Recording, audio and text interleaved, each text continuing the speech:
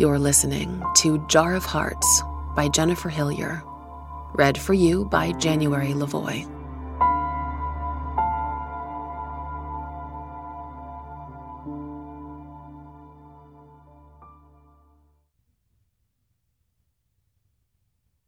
Mo has long blonde hair, warm brown eyes, an easy grin, and a drooling problem. That's because Mo is a dog. And not just any dog, but a cadaver dog. The golden retriever's tail thumps on the grass as Kaiser approaches the tree he's resting under, about 20 feet from where he found the bodies, in the woods behind St. Martin's High School. He and Kaiser have met a few times before. Mo's owner looks up and smiles.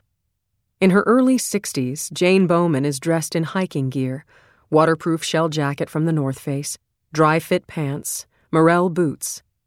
No makeup, but Kaiser's never known her to wear any, and her long gray hair is pulled back from her face with a black scrunchie. "Thought you two were retired," he says to Jane with a smile, and they embrace warmly.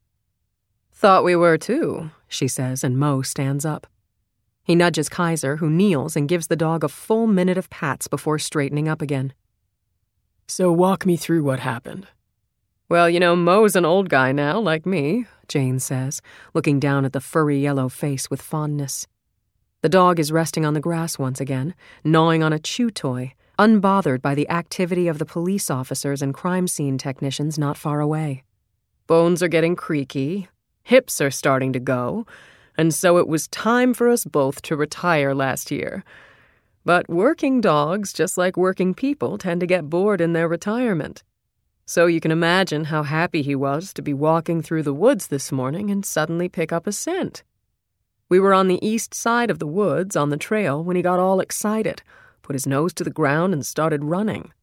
At first I didn't know whether to restrain him or let him go, but I hadn't seen that zest in him in a long time. So I let him run and followed him. Bad hips be damned. He finally zeroes in on the spot and stands there and barks and barks. I caught up to him and saw that the earth had been disturbed. I didn't realize we had made it all the way through the woods to the high school." "If you were on the path on the east end, you two had to have come almost a quarter of a mile," Kaiser says, marveling at the old dog. Mo looks up and grins. "Around that, yeah. Anyway, I know the drill. Called an old friend at Seattle PD to ask if you guys wanted to come see if there's something in the ground. Took a few hours for you guys to show up, but you did." Jane smiles. "And wouldn't you know, there is." Kaiser reaches down, gives the dog another pat. "Hope he got a cookie." "Gave him 2. He earned it." She pauses, her smile fading. "I caught a glimpse of what they dug up. Pretty bad what happened to the woman. And a child. Wow. Hope you catch the bastard, Kai." They say their goodbyes, and Kaiser heads back to the crime scene. 2 bodies, like the time before. The woman looks to be a few years older than Claire Tolliver, the last victim. The child, a girl this time, is a bit older as well, maybe 3 or 4. Her Elsa doll from the movie Frozen was found a few feet away. Other than that, the scene is identical. The woman was dismembered, the child strangled, and on the little girl's chest was the same heart drawn with the same lipstick. Inside the heart were the same words. "See me." Like Claire Tolliver, the woman's eyes are gouged out. Empty sockets where they once were, the edges rough. And like Claire Tolliver, Kaiser doesn't feel optimistic they'll find them. He wonders if the killer keeps them in a jar somewhere, like Ed Gein. Or if he eats them, like Jeffrey Dahmer. Or if he simply throws them away, the act of scraping them out satisfying enough on its own. What's the significance? See me. What does the killer want them to see? Or is it some kind of punishment to the woman? All women? One specific woman? For not seeing. Kim stands beside him. He can hear the scratching of his partner's pencil against her notepad, and the sound is intrusive and irritating. The act of writing things down gives them significance in her mind, helps her remember things later. Kaiser doesn't work this way, never has. He takes mental pictures, allowing his thoughts to meander unrestricted where they will. He also prefers to do this quietly, and her scratchy note-taking is ruining his silence. They haven't spoken on a personal level in a couple of days, and he notices she's wearing her wedding band. She normally doesn't while she's on the job or when she's alone with him, so he's not sure what makes today special. Perhaps she and Dave had a good weekend away, celebrating their anniversary, rekindling the fire in their marriage. He's curious, but he'll never ask her. It isn't his business and honestly never was. The only thing deader than their affair were the 2 bodies in the ground, one of them in pieces. Kim tucks her notebook away. You think she's Calvin James's daughter, too? I don't think anything right now, he replies. His tone is a bit more hostile than he intended, and he adds, We'll find out soon enough. I don't get it. She shakes her head, blonde ponytail swinging, her face twisted into a grimace. Kaiser understands. It's hard seeing victims this way, especially children. And that's fine. It should never be easy. It should never not be horrifying. Why kill your own child? And if this is similar to the other case, why kill her mother? Why take her eyes? This is so confusing. I can't even begin to make sense of it. Lesson number 1 when dealing with serial murder is that it never makes sense, Kaiser says. Calvin James isn't like you or me. He might have been once, but he's morphed into something else. His sociopathy was clear when I arrested him 5 years ago. They don't operate in logic. The whys of it are unimportant. He can save that for his prison shrink. All I care about is catching the motherfucker. Got the ID on the little girl, detective, an officer says, coming up behind him and waving a cell phone. Parents filed a missing person report this morning. I have it here. I can forward it to you. A moment later, it's on Kaiser's phone. He opens up the document, scrolls through it. Who is it? Kim asks. He hands her the phone, lets her read it for herself. The child's name is Emily Rudd. Her birthday was 2 days ago. She just turned 4. She went missing from her home in Issaquah, a city about 30 minutes east of Seattle. Same story as with Henry. Parents woke up to find her gone. Didn't panic immediately as Emily was a sleepwalker, and they'd found her in various places inside the house before this. Issaquah police had no reason to suspect foul play. But it was foul play, of the very foulest kind. Jesus, Kim says, handing the phone back. Those poor parents. Have that officer look into whether she was adopted. I put a rush on the DNA, but if we can confirm that the child is adopted, that will tell us enough to get started. Keep working on the woman's ID in the meantime. Will do. But I think we need to talk with Georgina Shaw. She's the only person we know of who had any kind of intimate relationship with Calvin James and is still alive. Have you been in contact with her? A little. He feels his jaw clench, tries to stop it, but she catches it and knows instantly what the facial tic means. Kai, Kim says, shocked, and he can hear from her tone in that one syllable that she knows what he's been up to. But he doesn't want to hear about it, not from her. They're both guilty of bad judgment, and she's in no place to lecture him. She does anyway. You can't be serious. She's a person of interest in this case. She has nothing to do with it. It's completely inappropriate. He turns to her. Pretty sure I don't need a lecture from you about which relationships are inappropriate, he says softly. Kim's face reddens. Okay, I deserved that, she says, admonished. She looks over her shoulder to make sure nobody nearby can hear them. But still, if you're involved with her because you're upset with me, I really think... Don't flatter yourself, Kaiser says with a small smile. Seriously. I'm happy you and Dave are back on track. We fucked for a while, it's over now, and it's cool. But it means my personal life is no longer your concern. Got it? Kim looks as if she's been slapped. Her cheeks flush deep crimson and her eyes fill with tears. She turns away, wiping her face quickly, pulling herself together.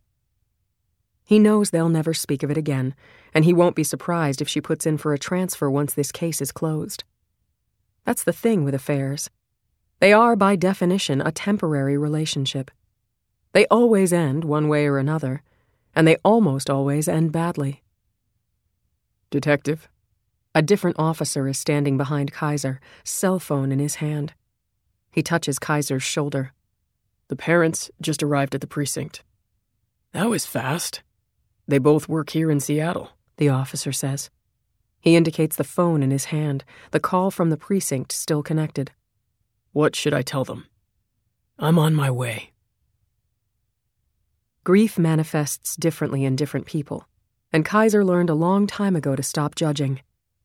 You can't tell people how they're supposed to feel, when they're supposed to feel it, or how they're supposed to show it. Daniel Rudd and Laura Friedman, Emily Rudd's parents, nearly collapse at the news of their young daughter's death at first, crying and shaking and wanting details Kaiser doesn't have yet. He assures them her death was quick and that there were no outward signs of abuse. They demand to see her, but the bodies are being examined in the morgue.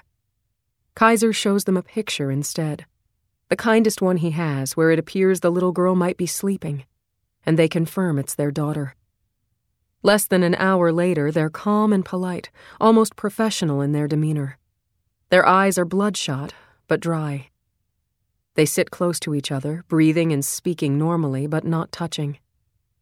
Daniel Rudd is a cardiothoracic surgeon at Harborview Medical Center, and Laura Friedman is a pediatric surgeon at Seattle Children's Hospital.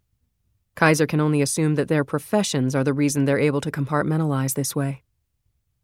They have 2 other children, twin boys conceived via in vitro fertilization. Sean and Shane are 6 years old, and Laura Friedman shows Kaiser a picture of her sons sitting on a park bench with their little sister in between them. Emily bears no physical resemblance to her brothers. They're blonde and blue-eyed, while she had dark hair and dark eyes. But the bond among the 3 of them is unmistakable. Their parents confirm Emily was adopted. Even after the twins, it didn't quite feel like our family was complete, Laura says, hands in her lap. The coffee Kaiser brought her from the precinct's break room is cooling in its paper cup, untouched. I couldn't go through IVF again, so we started the adoption process through a Christian agency that specializes in placing babies born to unwed teenage mothers. What can you tell me about Emily's biological parents? Kaiser asks. Why is that important? Daniel Rudd frowns beside his wife. They're not in the picture.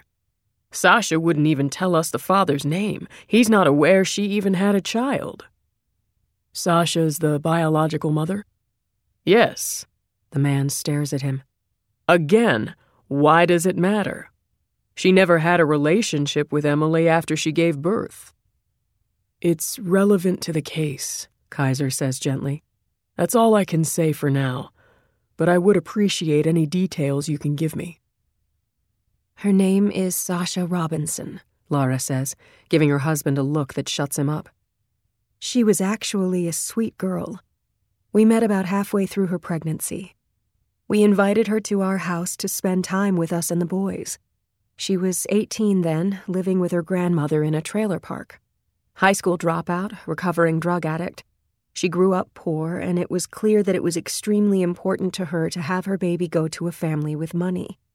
She emphasized that she wanted her child to have access to the best education, and she thought it was great we already had twin boys because the baby would always have big brothers to protect her. She stops then, her voice choking. We saw her twice during the pregnancy, and then once right after she gave birth, Daniel says, sounding defeated. Then we didn't see or speak to her again for over 2 years. It was her choice. She was doing drugs again. She was in no shape to see Emily. We told her if she got clean, we'd be okay with limited contact, but she said she didn't want to meet Emily even if she was clean. Deep down, it was a relief. That kind of thing can get complicated. But you had contact with Sasha when Emily was 2? Kaiser asks. We called her, Laura says. We were experiencing serious behavioral problems with Emily. Hyperactivity that was well beyond what was normal for a child that age. She was quick to anger and very aggressive, even violent. Hitting, biting, clawing, shoving. She even tried to choke Shane once when he wouldn't let her play with a toy she wanted. There were actually times when the boys were scared of her. The obvious decision was to medicate, Daniel says, but we opted not to. Those meds for ADHD can turn a kid into a zombie. We put her in therapy instead, changed her diet, hired an extra nanny part-time to take some of the burden off Maria. Maria is... The full-time nanny, Laura says. She lives with us. Did the extra support help? Not even a little bit. She was a really difficult child. It was hard. She bites her lip, looks away, the guilt of having said something negative about her dead daughter etched all over her face.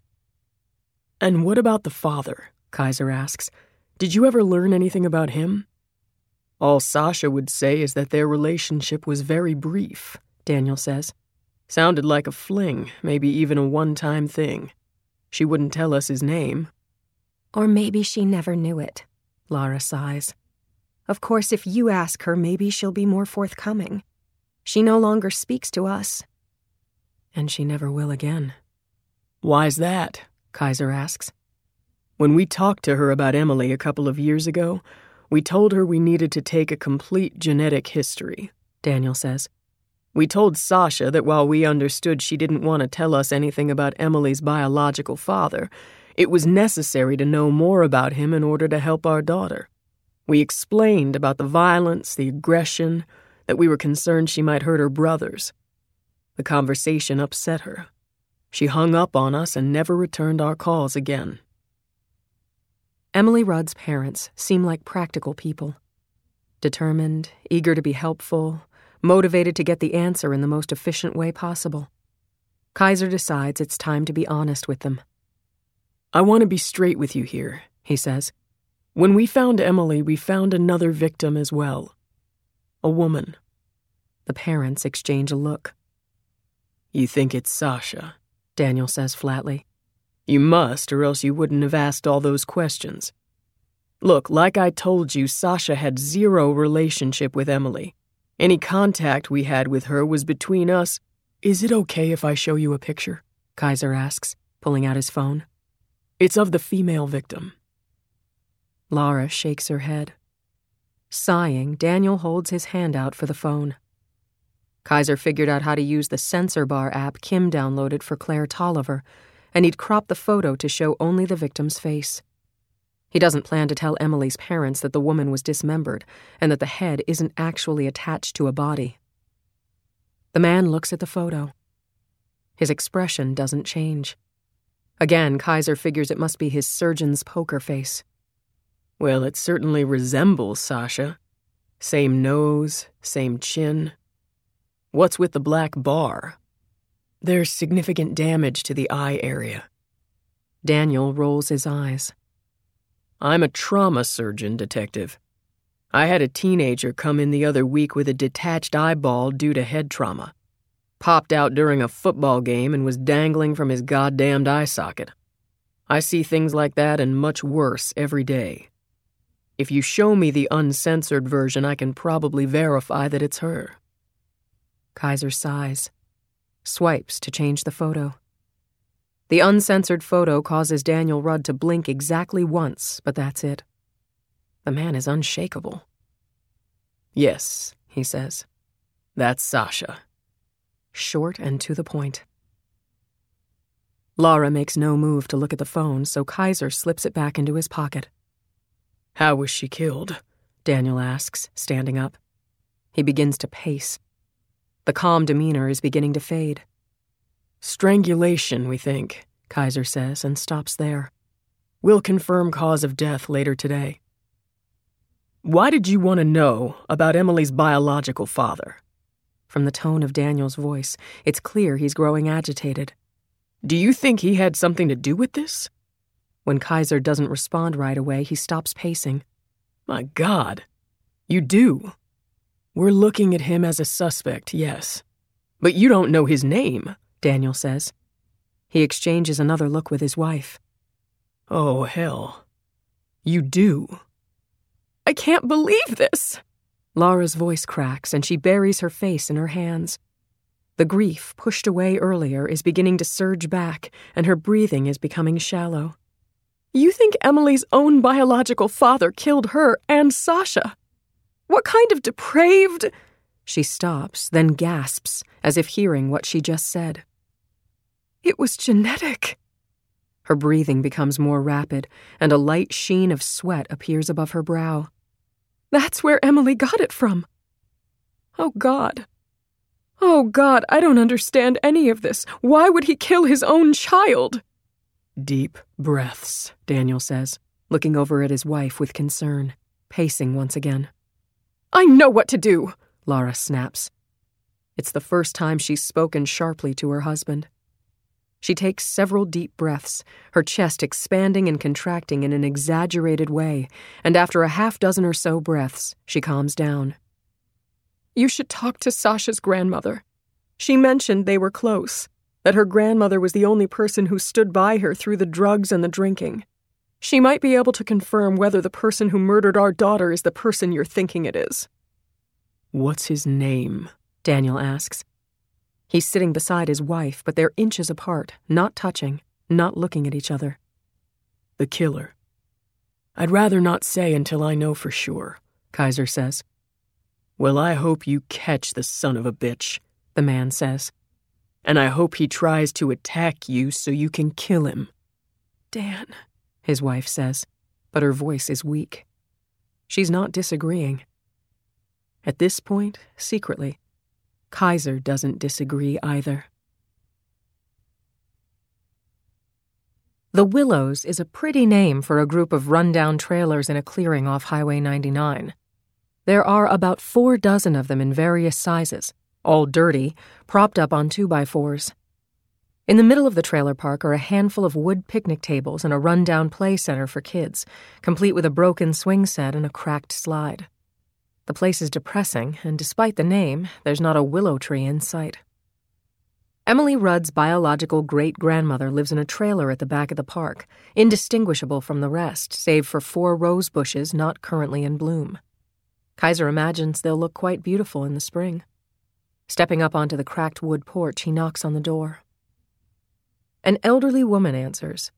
Round and bosomy, she appraises him through the chipped screen. Her fluffy hair is mostly white with a few specks of black, her blue floral print house dress clean and pressed. Reading glasses hang around her neck attached to a string of tiny seashells. "Can I help you?" she says through the screen. Kaiser holds up his badge. "Sorry to disturb you, ma'am. I'm looking for Caroline Robinson." "You found her?" He blinks, surprised. Emily Rudd appeared to be white, as did her biological mother, so Kaiser assumed that Sasha's grandmother would be white too.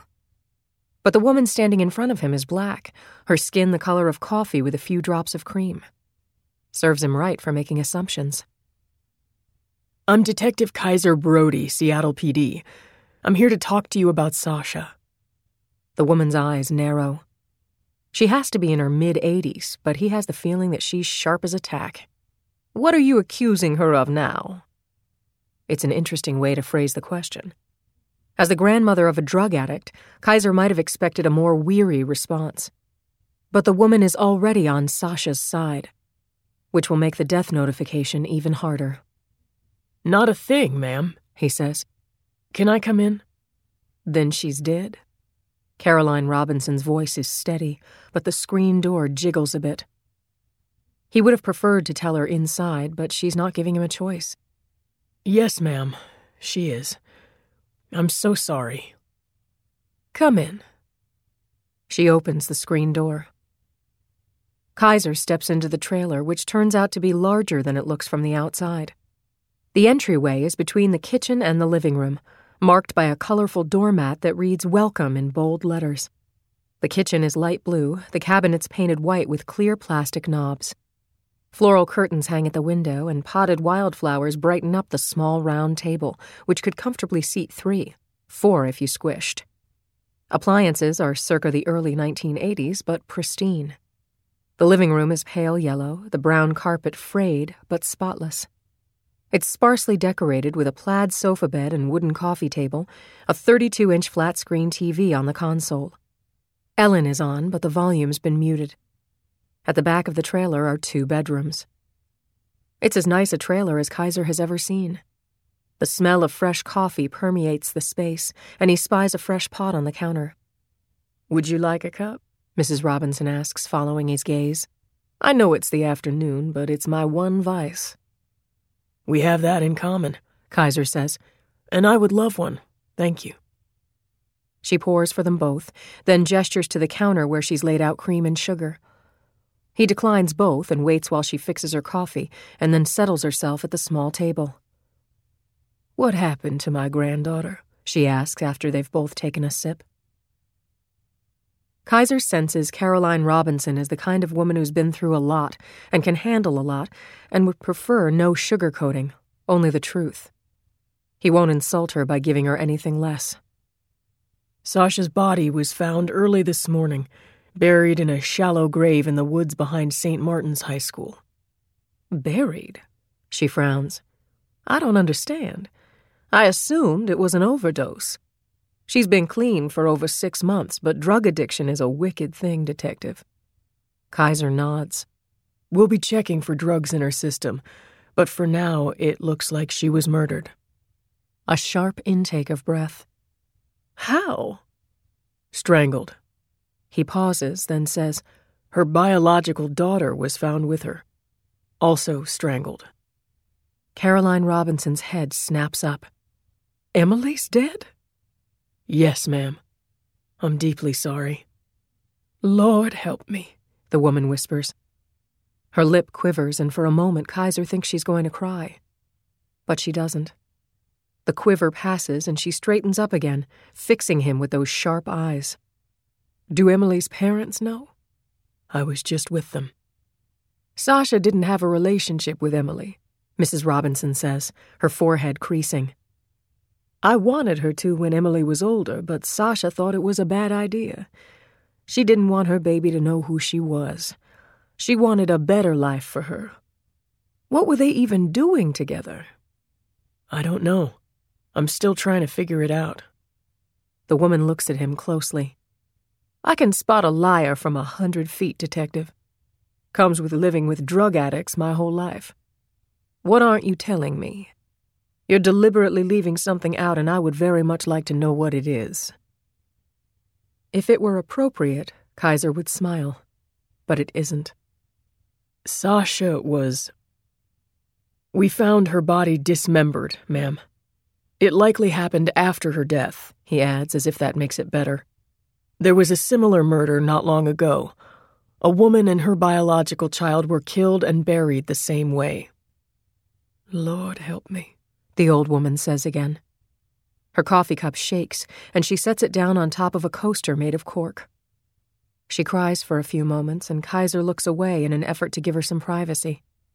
Then she pulls a handkerchief from her dress pocket and dabs her eyes, calming herself. I've been through a lot, but this takes the cake. Someone cut my baby girl up? Why? I don't know, ma'am, he says, and it's the truth. I'm so sorry. It's the one piece he hasn't figured out yet. Other than Angela, none of Calvin James's other victims were dismembered, and Kaiser's best guess is that the Sweet Bay Strangler is somehow trying to recapture how it felt that first time with Angela Wong. You said this is similar to another crime. Is it a serial killer? We have a theory that it might be. Yes, he says. Caroline Robinson lets out a long breath. I've expected someone like you to show up for years now to tell me Sasha was dead. But not quite like this. She speaks plainly. My granddaughter's been an addict since she was 14, treated her body like a garbage can. Started by smoking weed in the woods behind the trailer park with the other kids. Almost an impossible thing to prevent when it's the parents' stashes they're helping themselves to. Eventually, she graduated to painkillers, mine mostly, and when she ran out of those, she started on heroin. That was the beginning of the end. In and out of drug treatment for 3 years. She was living here when she got pregnant, and I actually thought it might have been the best thing that happened to her because it forced her to get clean. I didn't even have to ask her. When she got the positive pregnancy test, she just stopped cold turkey. And I said to myself, thank the Lord. Maybe the dark days are over. I assumed she was keeping the baby and that we'd raise the child together. Kaiser nods. 3 months into her pregnancy, it hit her what she was in for. She asked me what I thought about adoption, and I told her I'd support whatever she wanted to do. She went back and forth for a bit. The crease between the woman's brows deepens, and she looks away, remembering. One day she wanted it, the next day she didn't. She was terrified the baby would grow up to be like her. Despite my best efforts, Sasha had very little self-esteem. Her mother, my daughter, was a junkie too. Got stabbed in the neck fighting with another junkie when Sasha was only 2. She never knew her father. He died of an overdose the year she was born. Sasha never finished high school, but she was far from stupid. She recognized the pattern, knew that if she raised her baby here, the chances were that the same thing that happened to her parents and to her would happen to her little girl. She wanted better for her baby. Kaiser offered a small smile. You seem to be doing well. I don't have the gene, Mrs. Robinson said flatly. Whatever thing it is that makes a person an addict, I don't have it. My father was a raging alcoholic, but my mother never touched a drop. Oh, I tried it once. Took a shot of my father's whiskey when he wasn't looking. Found it disgusting. Smoked once, too, and felt physically ill for a whole day after. They say addiction's genetic, and I believe it. I grew up surrounded by it my whole life and was never tempted. Kaiser nods again, and they sip their coffee in silence for a moment. Then, did Sasha tell you anything about Emily's father? Not much. It didn't last long, and she mentioned he was a bit transient, always moving from place to place. I met him once. I didn't like that he was older, but he seemed nice enough. You met him? Kaiser says, surprised. He dropped her off one evening while I was taking the garbage out. Forced him to talk to me. A small smile. He got out of the car. Handsome. Can I show you a photo? When she nods, Kaiser pulls out his phone. Is this the father? Caroline Robinson puts her glasses on, the seashells around her neck dangling. Yes, she says after a few seconds, peering at the screen.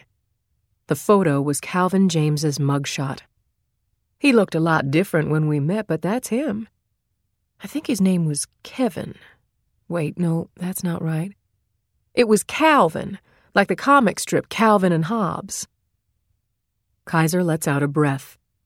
I know this was 4 years ago, but do you remember anything distinctive about him?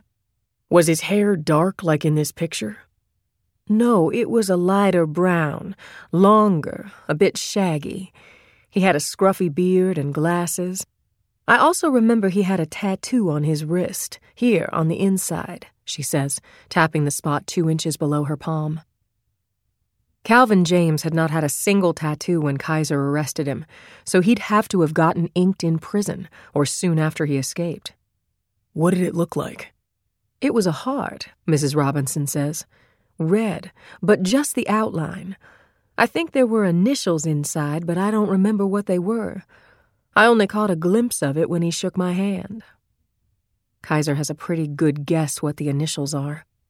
He thinks back to the sheet of paper Calvin doodled on during the trial. He'd drawn a heart, and inside it, G.S. for Georgina Shaw. Do you remember the car he was driving? She shakes her head. Oh, Lord, I don't know much about cars. It was nice, though, like a muscle car. American. Washington plates? I didn't look. Color? Kaiser couldn't imagine Calvin would still be driving the red Trans Am he'd had back in the day. Black, she says. I think. Not the same car, then. But Calvin James did like his American muscle cars. He'd been driving a blue Mustang the day Kaiser had arrested him near the Canadian border. Caroline Robinson stands, heading into the living room. She motions for Kaiser to follow her, and he does. On the living room end table is a framed photo, and she hands it to him. I know you saw Sasha dead, she says. This is what she looked like in life. She was only 18 here in her second trimester and completely clean. She was beautiful. There are tears in the woman's eyes and her hands shake. Unfortunately, I don't have any recent photos of her. She isn't exaggerating. If anything, she's understating. Sasha Robinson was gorgeous. Tall, maddeningly curvy, her tawny skin tone the only hint of her black ancestry. Her eyes were dark, her hair long and brown. She appears to be sitting on one of the picnic tables in the courtyard outside the trailer, long legs crossed, her flowy dress disguising whatever pregnancy bump she might have had. Kaiser stares at the photo, his breath catching in his throat. Sasha Robinson is a dead ringer for Georgina as a teenager. The resemblance is not only striking, it's uncanny. Come to think of it, Claire Tolliver resembled Sasha, too.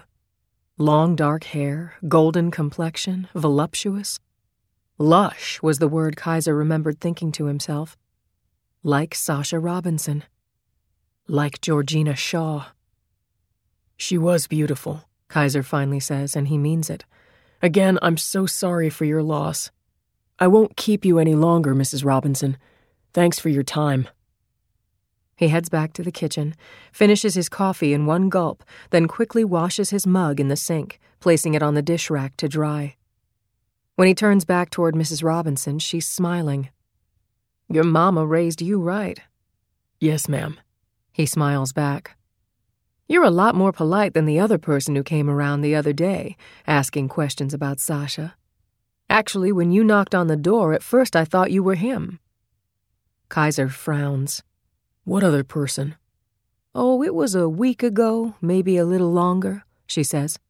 Some young man knocked on the door, said he worked for social services and was doing a follow-up on Sasha and how she was doing. She'd been to state-sponsored rehab twice and had recently reapplied for welfare, so I wasn't overly surprised at the visit. He got a bit rude when I told him she wasn't home, and when I refused to tell him where she was, he acted like I was personally trying to inconvenience him.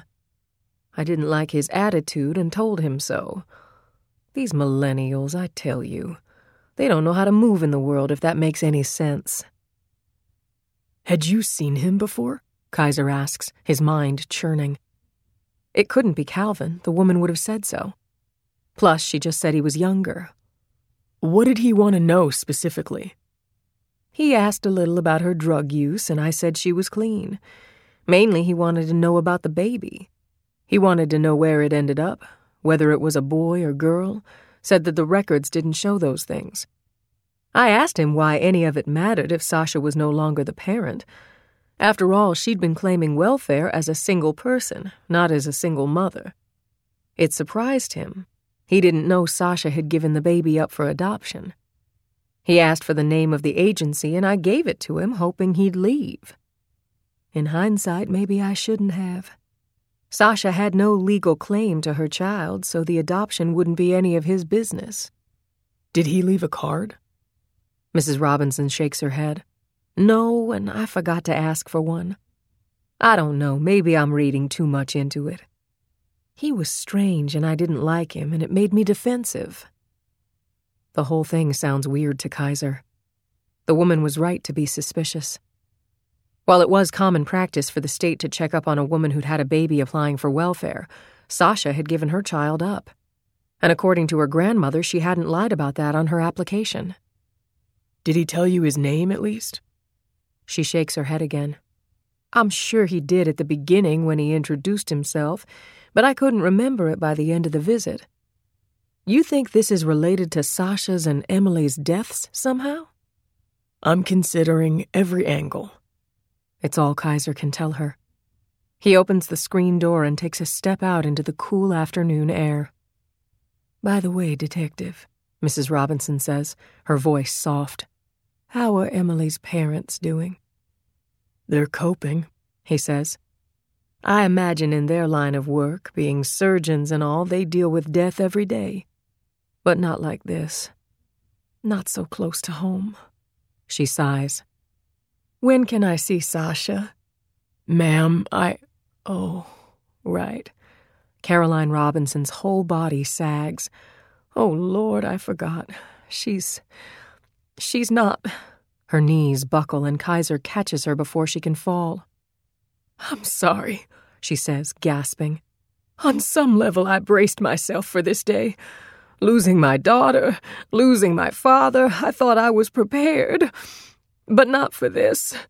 She was really trying to put her life back together. A sob escapes her lips, and she quashes it before it can grow. I guess I have something to talk about in grief group this week. Grief group?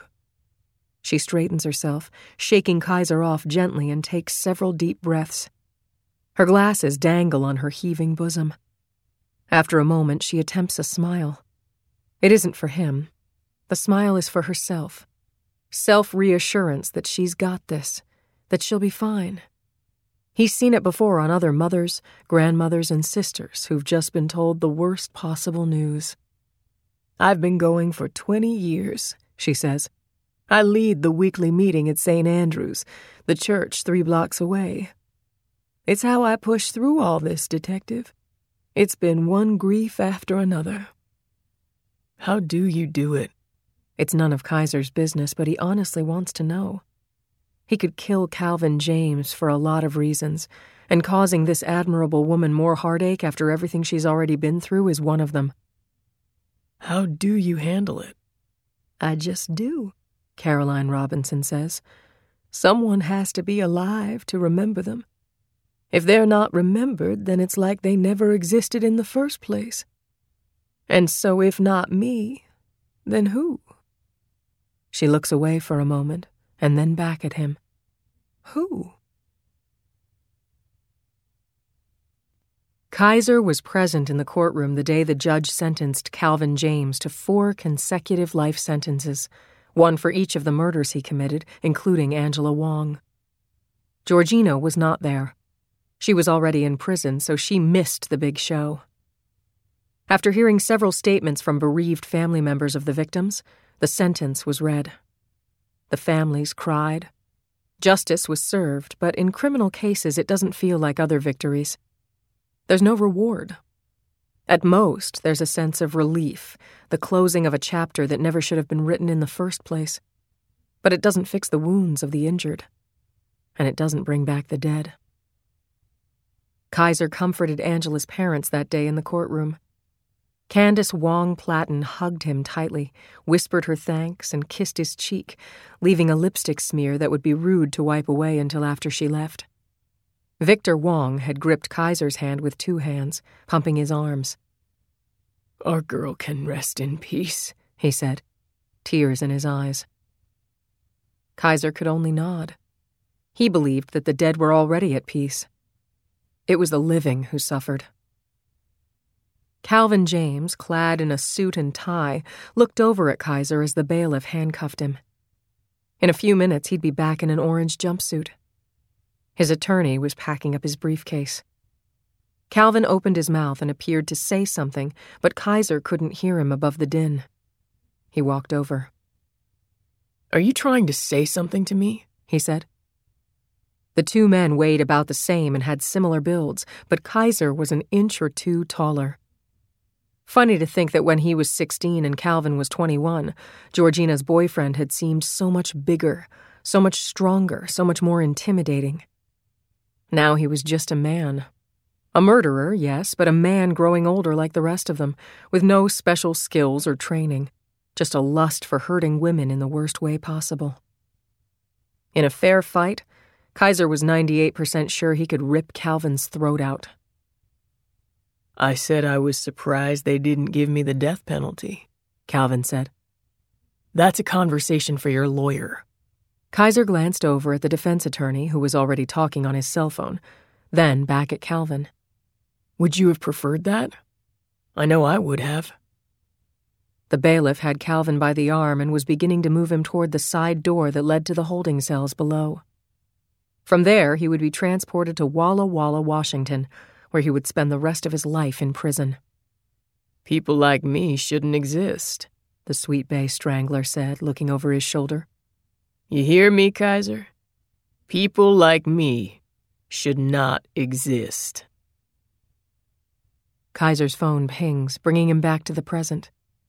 There's an email about the DNA results on Emily Rudd. Confirmed. She's Calvin's biological daughter. It's the least surprised he's felt since this all began. And it also confirms another important fact. Despite the few dubious sightings of the Sweet Bay Strangler across the globe over the years, Calvin James has been in the Seattle area at least twice since his escape from prison, long enough to have fathered 2 children. That's 2 times the serial killer has been close enough to catch, and 2 times that Kaiser didn't catch him. He heaves a long sigh and rubs his temples, feeling the onset of a headache. Kim is at her desk across from his in the precinct, working on something unrelated to the murders. TV shows make it look like cops work one case at a time until it's solved, and the bad guy, or girl, is arrested, tried, and convicted. In real life, it doesn't work like that. Kaiser juggles multiple cases. So does Kim. Sometimes they work cases together, sometimes they don't. She senses his eyes on her and looks up. He looks away. When he glances back again, she's up from her desk and heading toward the break room, presumably to get away from him. He's not angry she's back with her husband, especially considering she and Dave were never really apart. He's not even upset that she didn't talk to him about it first. Kim doesn't owe him anything. Kaiser knew the drill when they first hooked up, when things morphed from work to friendship to sex. But still, the sense of loss is there. He understands now how you can feel loss at the absence of something you never even really wanted in the first place. Kaiser was never fully invested in his personal relationship with Kim, and therein lies the problem. That space, that in-the-middle place somewhere in between being fully invested and not caring, simply isn't worth it. When you're in a relationship like that, it's rarely fulfilling, and all you can see is everything wrong with it. But when it's over, it stings, and you still somehow feel like you've lost. His relationship with Georgina, however, is the exact opposite. There's no in-between with her, no gray area. There's no way to be with her just a little bit. He's either all in or all out. And after yesterday, he knows he's all in. He has no choice, really. Georgina is the woman he's loved since he was 14, and nothing, no amount of years, distance, or criminal activity can make that disappear. And it's fitting, really. Kaiser has a history of picking the wrong women. Georgina fucks with his head and his heart. She diminishes his capacity for good judgment. She brings out all his protective instincts. The fact that she's an ex-convict is the least of his issues with her. As a cop, he can't afford to love someone like that. But he does. And so be it. He can still remember how her hair smelled that night at Chad Fenton's party all those years ago, when she pressed against him in the laundry room, the length of her body touching the length of his. There was no place else he wanted to be. For a moment, the whole world disappeared. He can remember the softness of her lips and the scent of vodka-infused fruit on her breath. He remembers his physical arousal and the conflicting feelings of wanting her to know how he felt and not wanting to scare her. Nothing feels as powerful as longing for someone you can't have when you're 16. Georgina occupied all the places in his heart. The same way Calvin James occupied all the places in hers. "I got a call from the lab," Kim says, and he looks up. She's back from the break room, 2 cups of coffee in hand. She places one on his desk and pulls her chair over. "They confirmed there's no foreign DNA on Emily Rudd and Sasha Robinson, same as the other 2. Kaiser nods, wishing she'd roll back to her own desk, although this is how they typically work. "Thanks," he says, taking a sip of the coffee. "The thing that bothers me, and I'm sure you've thought of this," Kim says, "is that a lot of this doesn't fit with Calvin James's old M.O. I get that people can change, but serial killers tend not to. Their patterns are fixed. Most killers don't deviate from their way of doing things." Kaiser has thought about it, of course. But in the absence of other leads, he hasn't dwelled on it. Calvin James is still the best suspect they have. He dismembered Angela Wong, his first victim, but not the 3 he killed after that years later. Kim sips her coffee. But these last 2 females he dismembered again. And now he's killing children. And not just any children, his own. And not the way most parents who murder their children do, in a rage after a psychotic break of some kind, but deliberately. He's tracking them down, hunting them. He's escalating. Is he, though? Kim says. She's not being argumentative, but he can see she's trying to make a point. If not for Georgina and where the bodies were buried and the lipstick used on the kids, would we even think it was Calvin? He never used condoms before. His semen was found on the 3 earlier victims. But in these new murders, condom lube and spermicide were found both times. Not a speck of DNA anywhere. He's getting smarter. He knows we have his DNA. She shrugs. Why would he care? He's leaving the bodies in places that lead back to Georgina Shaw. He's using the lipstick that her old company now manufactures, which isn't widely available. He's drawing hearts on the children. He would know all of those things suggest it's him, so if he wants us to know, why not skip the condoms so that we're certain? The last 2 victims got pregnant with his children, after all, which suggests that when they were together, they didn't always use birth control. And why track them down now? The kids were 2 and 4 years old. What's the motivation for tracking down their mothers and killing them? And tracking down his biological children, both of whom were adopted into other families, and killing them, too. That takes work, planning, research, things he never did with Angela Wong or the 3 women he killed after her. Kaiser doesn't answer. He's considered all of these things, of course, but he's never laid it out as methodically and linearly as Kim just has. I think we're dealing with 2 different killers, Kai, she says. We still have to find Calvin, of course, but I feel strongly that we're looking in the wrong direction for the other one. His instinct is to argue with her and point out all the ways that she's wrong. But the problem is, she's not wrong. Play along, Kim coaxes as if she's reading his mind. Let's at least talk it out. Let's try and discuss these last 2 double homicides as if they're not related to Calvin James at all. Okay, Kaiser says with a resigned sigh. The mother and child thing is different. All by itself, usually the prime suspect would be the husband and father of the child, and we'd be looking at this as some kind of family annihilation.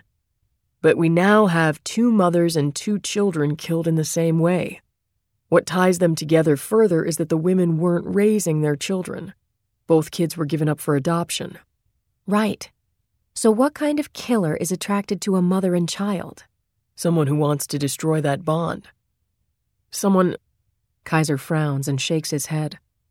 He's not enjoying this exercise. He's not an FBI profiler. He doesn't believe in digging too deeply into the psychosis of a crime. It's not his job, and it's risky because the chances he's wrong in whatever he comes up with are extremely high. Someone who wants to desecrate the mother. The rape tells us he wants to dominate her, cause her pain. Assuming she was raped, which we can't confirm. The dismemberment tells us he wants to humiliate her, to belittle her life and her very existence. But the children were unharmed before they were killed. Why? He doesn't want to cause them pain, but neither does he want them to live. And what does see me mean? Kaiser mulls it over, allowing the theories to swirl in his brain. He wants the child to see... No. He wants to be seen by the child. No. He wants someone else to see him, and the child is the messenger. A cold feeling washes over Kaiser as something occurs to him, something that stabs at him. His head snaps up. Jesus. Kim's nodding. Talk it out. The child is the messenger, he says, the words coming out slowly. He is someone's child. That's what the killer is trying to tell us. He is someone's child. Technically, we're all someone's child, Kim says, but there's a small smile on her face. She understands where he's going with this and is pushing him to get there quicker. That's the missing piece, Kaiser says, the chill washing over him. Whoever's child he is, wherever he came from, that's the key to this whole thing. Now let's try and tie the rest of it in. Kim leans forward. The bodies were found in 2 significant locations. The first is the woods near Georgina's house. Not just near it, right beside it. Kaiser is mentally kicking himself. He'd been so focused on the locations and the parts that tied into Georgina that he hasn't been properly thinking about the rest of it. Same place Angela Wong was buried. And the body was dismembered in the same way Angela's was. Head, upper arms, elbows, wrists, thighs, knees, ankles. Multiple shallow graves. The second site is the woods behind Georgina's high school. Victim was also dismembered. I know you don't believe in coincidences, but I need to point out that the locations could have been a coincidence, Kim says. There are only so many wooded areas in Sweet Bay. The killer might have chosen those locations simply because they worked. And he dismembered the bodies the same way as Angela? He shakes his head. Even if I could accept the burial sites as coincidences, the dismemberments can't be. But why do you think Angela was dismembered in the first place? Think about that for a minute, Kim says. We know she was cut up because her bones were found in multiple places, consistent with dismemberment. But there might not have been a psychosis behind it. The woods are dense, filled with rocks and tree roots. You can only dig so big and so deep a hole. Her dismemberment might not have been done for any other reason than practical. And if a new killer wanted to bury an adult body in those same woods, he'd probably be forced to do the same thing. It seemed odd to use the word practical to describe the reason for chopping up a body, but Kaiser understood her point. Okay. So the only real thing that ties Georgina to the new murders is the fact that the lipstick is from the company she worked for, Kim says. She was VP of lifestyle brands or something. I did a little Googling, found a 5-year-old article in Pacific Northwest magazine that profiled Ship Pharmaceuticals and Georgina. She was quoted as saying that she was hoping to take the company in a new direction, and her plan was to build a cosmetics brand. She has an undergraduate degree in chemical engineering and an MBA, and she went to beauty school for a year. She had a valid cosmetology license, for Christ's sake. Creating a cosmetics line one day was her dream. The killer had to know, that using a Ship lipstick on the children, out of all the thousands of lipsticks to choose from, would get her attention. Well, we've known from the beginning that the new murders tie back to Georgina, he points out. Georgina, yes, but they don't necessarily tie back to Calvin, Kim says, pounding her fist on his desk for emphasis, causing him to jolt. We need proof, DNA, a witness, something that Calvin James killed his own children. And we don't have it yet. Kim's right. Jesus Christ, she's so fucking right. Despite his best efforts to stay objective, Kaiser fell down the rabbit hole that no detective worth his badge should ever fall into. He was looking to make the evidence fit his theory, instead of creating a theory based on the evidence. He assumed that because everything tied to Georgina, Calvin had to be the killer. A potentially grievous assumption. He's someone's child, Kaiser says again softly, more to himself than to his partner. But whose? Kim stands up, rolls her chair back to her own desk. You should go talk to Georgina. You always said there were things she never told you. If there's anything left to know, you're probably the only person she'll tell. You guys have history. She trusts you. She says it lightly, but he sees it then. The stiffness of her body language, her lack of eye contact, the downturn of her lips. Married or not, the end of their affair is Kim's loss, too.